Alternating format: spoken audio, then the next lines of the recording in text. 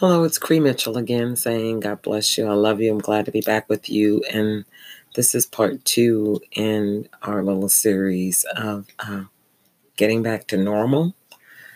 And this is dealing with discerning the times. And I think just in looking at where we are and with the pandemic and the quarantines, on quarantine, off quarantine, people coming down with the cases, others testing positive, some testing negative, some having symptoms, some having not. And sometimes it can leave you a little bewildered and kind of shake you a little bit. And talking to people, I found some people have gotten scared, and you have to reinforce their faith that we're going to be okay. No matter what comes, we're going to be okay. And that we're constantly changing and evolving and moving towards something better, not something worse, something better. And that's what we have to look at. If we get fear in our eyesight, we'll look to see that there's something worse coming. And in doing that, I realized that scriptures came to my mind. And the one that I find real interesting is something that Jesus had said to his disciples. And it's in St. Matthew 16 and 13. We talked to them about being able to discern the times. And so I'm going to find that and read that to you. It says in St. Matthew 16, he tells them, and in the morning it will be stormy, that people are able to discern. Let me go back a couple of scriptures so that we have it right. And the Pharisees and the Sadducees came to him. This is the beginning of the chapter. And to test him, they asked him to show them a sign from heaven. And he answered them in verse 2. It says, and he answered them, when it is evening, you say, it will be fair weather, for the sky is red. And in the morning, it will be stormy today, for the sky is red and threatening. You know how to interpret the appearance of the sky, but you cannot interpret the signs of the time. And I began to realize that, and that's the English Standard Version. I think the King James Version says about discerning the times. And that seems to be what the church body as a whole and religious people, we have to be able to discern the time in which we live in. I've seen so many angry people protest and whatever because the shutdowns of jobs and whatever. And what people are not realizing is that, and I understand people are wanting to work and you need to work and there's some fear in it and there's cutbacks and shortcuts and companies are closing up and it's a global effect, not just a nation or a city or a state or a county. And I understand that.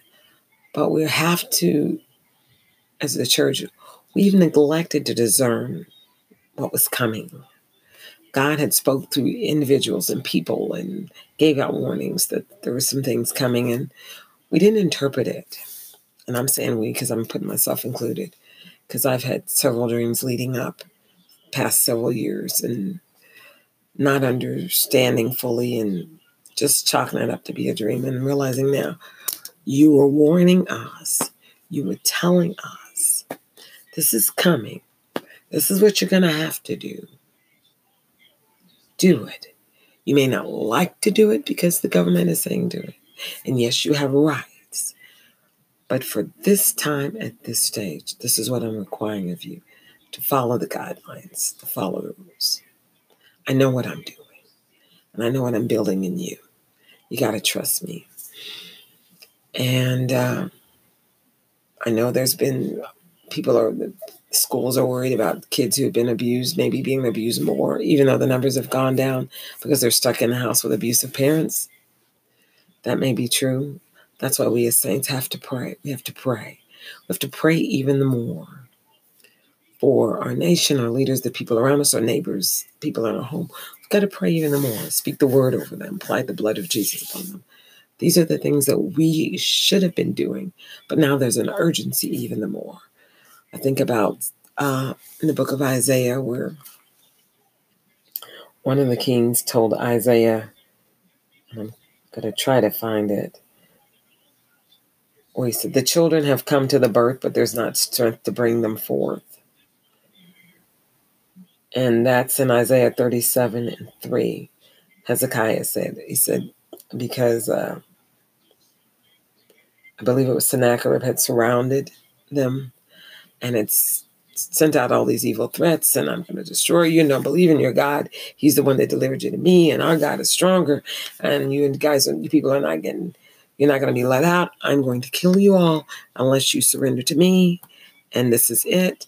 And so Hezekiah spreads out everything before the Lord, and he sends a message to Isaiah, and this is what he's saying. He said, this is a day of distress and rebuke and disgrace, as when children come to the moment of birth, and there's no strength to bring them forth. It's just like Hezekiah is saying, it's like we're in labor. Water's broke. We're ready to give birth. We're ready for the new thing, but we've got this distress. We're in the pain of it. Hezekiah was smart enough to know there was something new coming out of it, something fresh. But I don't have strength to deliver myself. I don't have strength to do what I need to do. I don't have the power. God, I need you. And I think that we've all been in this situation, even now, or we're finding ourselves in it, or we'll be in it. And it's a daily process. But even in this, we need to step back and trust him and hold on to his word, because he's never forsaken his people. Now, we've forsaken him, but he has never forsaken us. He is faithful to the end. And someone says, okay, Cree, how can you say that? This happened to me and that happened to me, and my loved one passed away. And this week, yesterday, they buried a cousin of mine. And I hadn't known her a whole lot of years, but at least 5 or 6. And I met her just by accident, and she was a person that you gravitated to, full of life and zest. And she died of cancer, not of COVID, but she died of cancer. And her life is a celebration. And people say, well, you believe in healing, huh? I know that. I didn't even know she was sick until she passed. And that's not my business, whether or not she was healed or why she wasn't healed. That's between her and God. But I do know the people she touched, just reading the comments, and they weren't able to do a funeral because of COVID. And so they just buried her. And it was just beautiful. My memories of her, as well as reading others' memories of her. She was a light. She touched. And in this moment, I saw the love and the compassion. The family wasn't angry. They're loving each other. They're grateful for what time they had, and they're thankful. They use this as a moment of discerning things and encouraging other people to spend time with your loved ones. Don't negate things. The little things. Appreciate the little things, because when those people are gone, you can't get that back. The memories will be all that you have. And we're all processing through. So I want to encourage you again that we just need to be able to discern and look at what God is doing even the more. I looked at the book of Esther.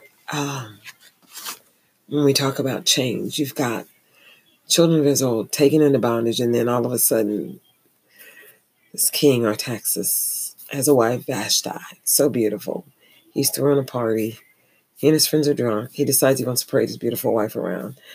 That wasn't done. That was not the norm. Catch that word. For women of her stature to go into a drunken arena with the men and let them look at you, and you walk around, let them see you, and he's got to. That wasn't the norm, because that wasn't the norm. Vashti refused to go. She was having a party with her ladies, and she wasn't going to be brought down to that level. Even though he was the king, she was not going to be brought down. So the king's advisors advised him to divorce her, shut her up, lock her up. So he locked her away for the rest of her life. And she was no longer queen. and he never went to see her again. So then he got to feeling bad afterward, and had to thinking about it. And so his advisors said, "We'll get a new queen." So they round up all the young women in that area, Jewish as well, and they ended up getting a young lady whose name was changed to Esther. I think her name was Hadass, but they changed it to Esther. And she had an uncle Mordecai who raised her, and he could go in and out of the court. He had some standing. Mordecai advised her not to tell people that she was a Jew. She found favor with one of the king's eunuchs, and he advised her on certain things when she went in before the king. And she found favor with king the most, and so he made her queen and married her. Well, there was a man by the name of Haman who hated the Jews. He hated Mordecai. Found out Mordecai was a Jew. So he talked King Artaxerxes into signing a decree that they could go on a certain day and kill all the Jews. Mordecai finds out about it, and he goes to Esther, and he tells her, "You need to go to the king." And she said, "Nobody can go to the king until he sends for you. If you go to the king without him sending for you, you can be beheaded unless he reaches out his scepter to you and allows you to touch it." So he told her, "You don't have to do this. God will raise up a deliverer somewhere else. But you and your household will be lost. And could this be that you came to the kingdom for such a time as this?" And Esther thought about the words. You need to read the book of Esther. It's not that many chapters. I believe it's about 4 or 5, something like that. Good book to read. And so she says, "Okay, I need you to fast. People fast. My maids and I are going to fast. If I perish, I perish. I'm going to fast for certain days. But I'm going to see the king." So Esther goes before the king without being announced, without being called. And his whole court is quiet while they watch to see what the king is going to do. And they assume the king is going to have her killed because he didn't send for her. What does he do? But he hands out his scepter. And he tells her, "What is your wish? I will give it to you." So she asks for the king to come to a party, a banquet, she said, and to bring Haman. So he comes. He says, "What is it you wish? I will give it to you up to the half of my kingdom." And she says, "Come back to a banquet tomorrow and I will tell you." So he comes back again and he asks her what's her wish. And so then she begins to tell him that someone was planning on killing her and her family. And he says, Who is it?" And she says, "It's Haman." Well, what the king and Esther didn't know was that Haman had already built the gallows to hang Mordecai on. And he was celebrating with his family because he had been invited to go to this and all was going to be well. And what ends up happening is that Haman gets hung on his own gallows. And then Queen Esther asked the king to change his decree that the Jews were to be killed. And he said, "No, but let Mordecai take my ring," and he allows them to arm themselves. And anybody that comes after them, they can kill. So that's what they did. And it was a big celebration. But the change was made. And Esther did not go back to who she was. The king did not go back to who he was. His whole country did not go back to the way they were. The Jews were liberated. So there's constantly a change. We have to be able to discern the times that we live in. That's more imperative than anything else. If we do not discern the times that we live in, we'll be lost. And we will see other destructions. And so that's why it's most important for us to ask God, even in this time, what are you trying to show? What is it I need to see? What is it I need to know? What is it I need to do? Hebrews 5:14 says, "But solid food is for the mature and for those who have the powers of discernment, trained by constant practice to distinguish good from evil." So we need to be able to discern good from evil. But we also, which takes us even more into this time that we're living in, even though this is a bad thing that is happening and an evil thing, there was good to come out of it. Samson is an unusual individual in the Bible, in the book of Judges. And the riddle that he made, he gave it to his fiance's, I guess, family members, friends in the town, as they were coming to the wedding, and he gave them a riddle. And he told them, out of the bitter comes the sweet, out of the eater comes meat. Now, what they didn't know is that he had come across a lion, wrestled the lion, killed the lion, came back through, and he was famished. And inside the lion's carcass was honey. Bees had made a hive and honey. So he ate the honey out. Even though he was not supposed to touch the dead thing, he did it anyway. So the men could not solve the riddle, and they put his fiance up they threatened her. She didn't get the answer, and she gave them the answer, and it ended up being that Samson got angry and had to give them a bunch of stuff, and he got mad and burned up some fields. And so the men that had gotten the answer to the riddle got mad and killed his wife. And another man, she ended up marrying because her father thought Samson didn't want her, and her father. But it just goes to show you that my main point is the fact that in the bitterest things of life, the example that Samson was trying to give, no matter how decaying it may be and horrible it may be, God will turn it around according to Romans 8:28. Make all things work together for good for us who are called, who love him and who are called according to his purpose. And there are people who are called according to his purpose who don't even know they're called according to his purpose. They don't know him and they're not called, like Cyrus. If you look at King Cyrus, he had been called hundreds of years before the prophecy had went out on King Cyrus, and God had said what he would do, and how according to Wikipedia, according to how God had delivered the children of Israel by using King Cyrus. And when the scrolls were found, and Cyrus saw that he was mentioned, he realized that God had used him. God had used him to deliver his people. I'm trying to find that for you.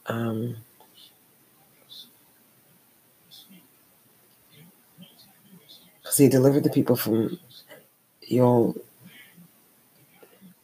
Ezra talks about it in the book of Ezra.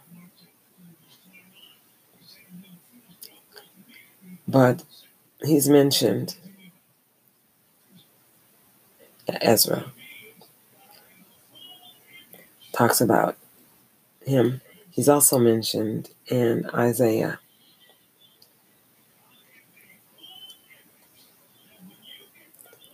Chapters 40 through chapters 55. You'll see there'll be some mention of Cyrus in there. And the interesting thing about Cyrus is that he got the idea because Babylon was so built, and they had the waters, they had man-made rivers they had built in. Cyrus got the idea to block the flow of the water and come up through that ravine, through this. And that's how he was able to get in and to defeat the king that was over Babylon and take over, Cyrus the Great. So it's some interesting reading. If you get a minute, look it up and read it. But it's just the fact that even though he didn't know the God of Israel, the God of Israel was using him and directing him to come in and to do what he needed to do to take over, to free his people. God will use people who are not Christian to advance his will for his people. And he loves them too. The word of God says he reigns on the just as well as the unjust. The Son, God loves all of mankind. He does. And he's forever trying to find a way to woo all of mankind to him so that we can live the best life possible. But even in living that life, there will be changes. There will be growth. Growth is change. You're not wearing the same shoe you wore when you were born. You're wearing a whole nother shoe if you're grown, even if you're not grown. We're constantly growing physically. We got constantly growing mentally, emotionally, we should be, and spiritually. We're constantly growing and maturing and becoming the new man that God wants us to be, the new individual. So we have to discern this time. Quarantine is not a bad thing. I think it's 2 Timothy 1:7. For God has not given us a spirit of fear, but of power and of love and of a sound mind, of self-discipline and self-control. And that's what we need. This is a time for us as Christians or non-Christians to be able to get some self-control, because that's the one thing that we've been lacking is self-control. We don't have it. I want what I want when I want it, and I want it now.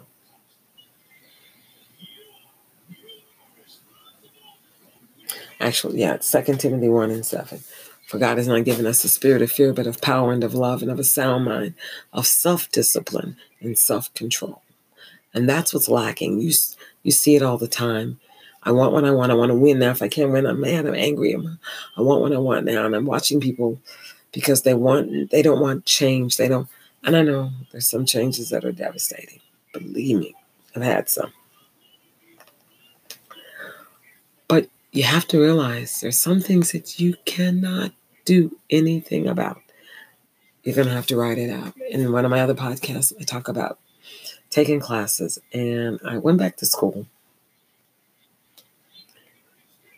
As an older student, much older student. And I had an instructor. I was finishing up my bachelor's, Chief Brown. I'll never forget it. And he was the head of the fire department, I believe, for the state. He was the head. And Chief Brown, which I did not know at the time, was also a minister, a pastor. And he had quit pastoring and went to teaching and was over the fire department. And the first day he came to class, he was talking about himself, and he would go around the room so we could all say what we needed to say. It was about 12 or 13 of us. And he would start to say something, and then he would say, I'm going to let you, he would point to the first person, I want you to tell me about yourself, but I need to tell you this. And he would begin to tell a story, and the story was mirroring exactly who that individual was. And I began to watch, and I was with a friend of mine, one of my classmates, Star, and I told Star, I said, it's going to be interesting. This man is more than what we think. He's not who we think he is. She said, what are you saying? I said, I don't know. This man is operating in some gifts.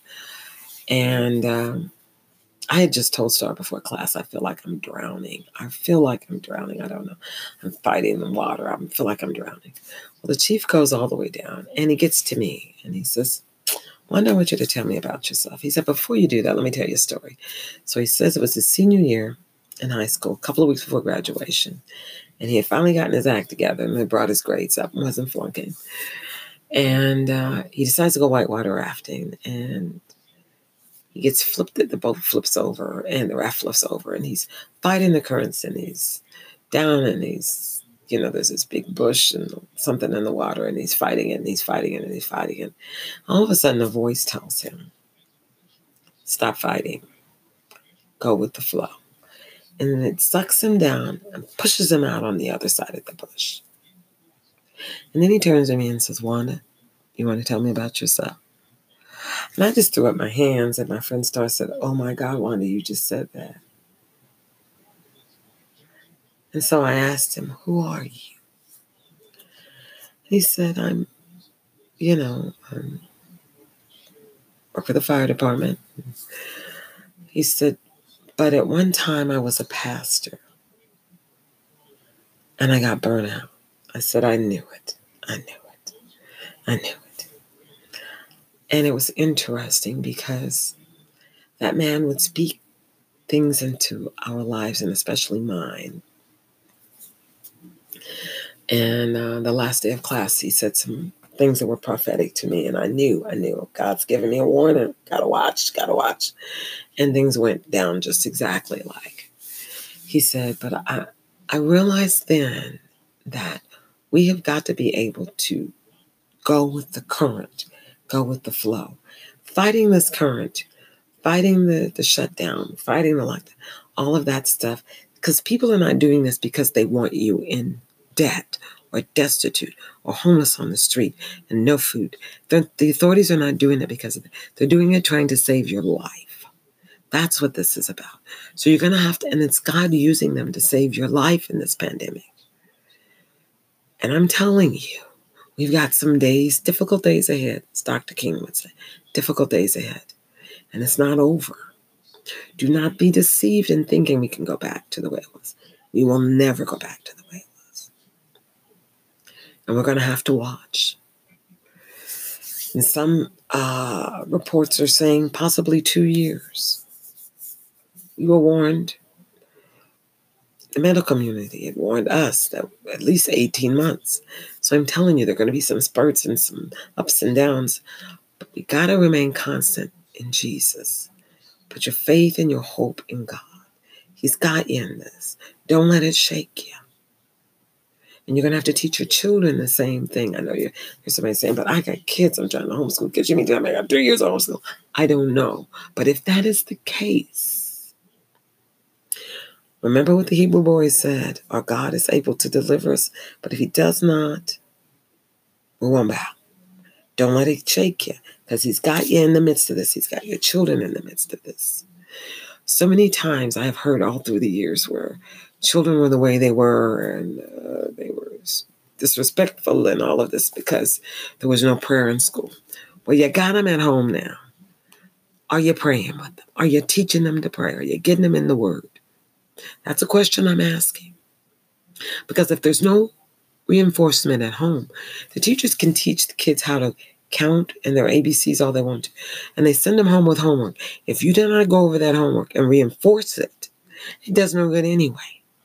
Because what they learn at home is what's going to be the biggest thing that they take through life. Because you're the village. The teachers are part of the village, but you're the main nucleus of that village. So I'm telling you right now, it's St. John's. John the Baptist told the Pharisees, the axe is laid at the root. He didn't lay it at the limb.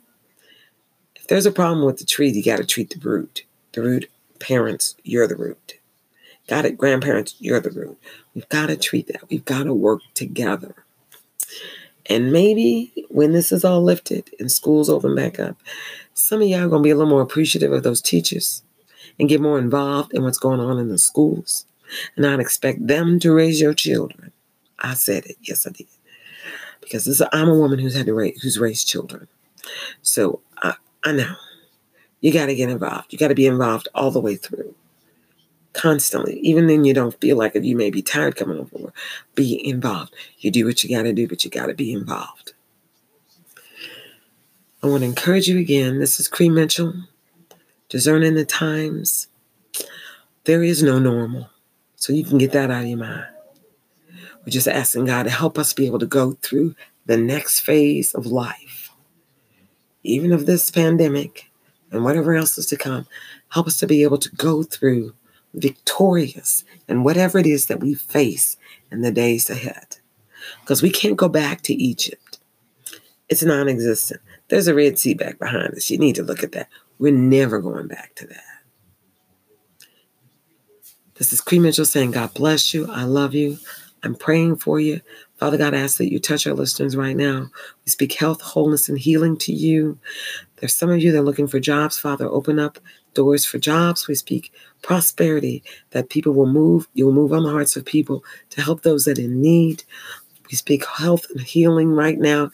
We bind any sickness, hurt, harm, or danger that would come against you. If you're in a battered situation, whether male or female, we ask for God to guide you in the right direction, to get you out of that situation, to take you to a new one, to open your eyes to see that He's with you and that you're victorious in Him through Jesus Christ. This is Cree Mitchell saying, hit me up on Gmail, Cremitchell7, CREMITCHELL7 at gmail.com. I love you. God bless you. Have peace.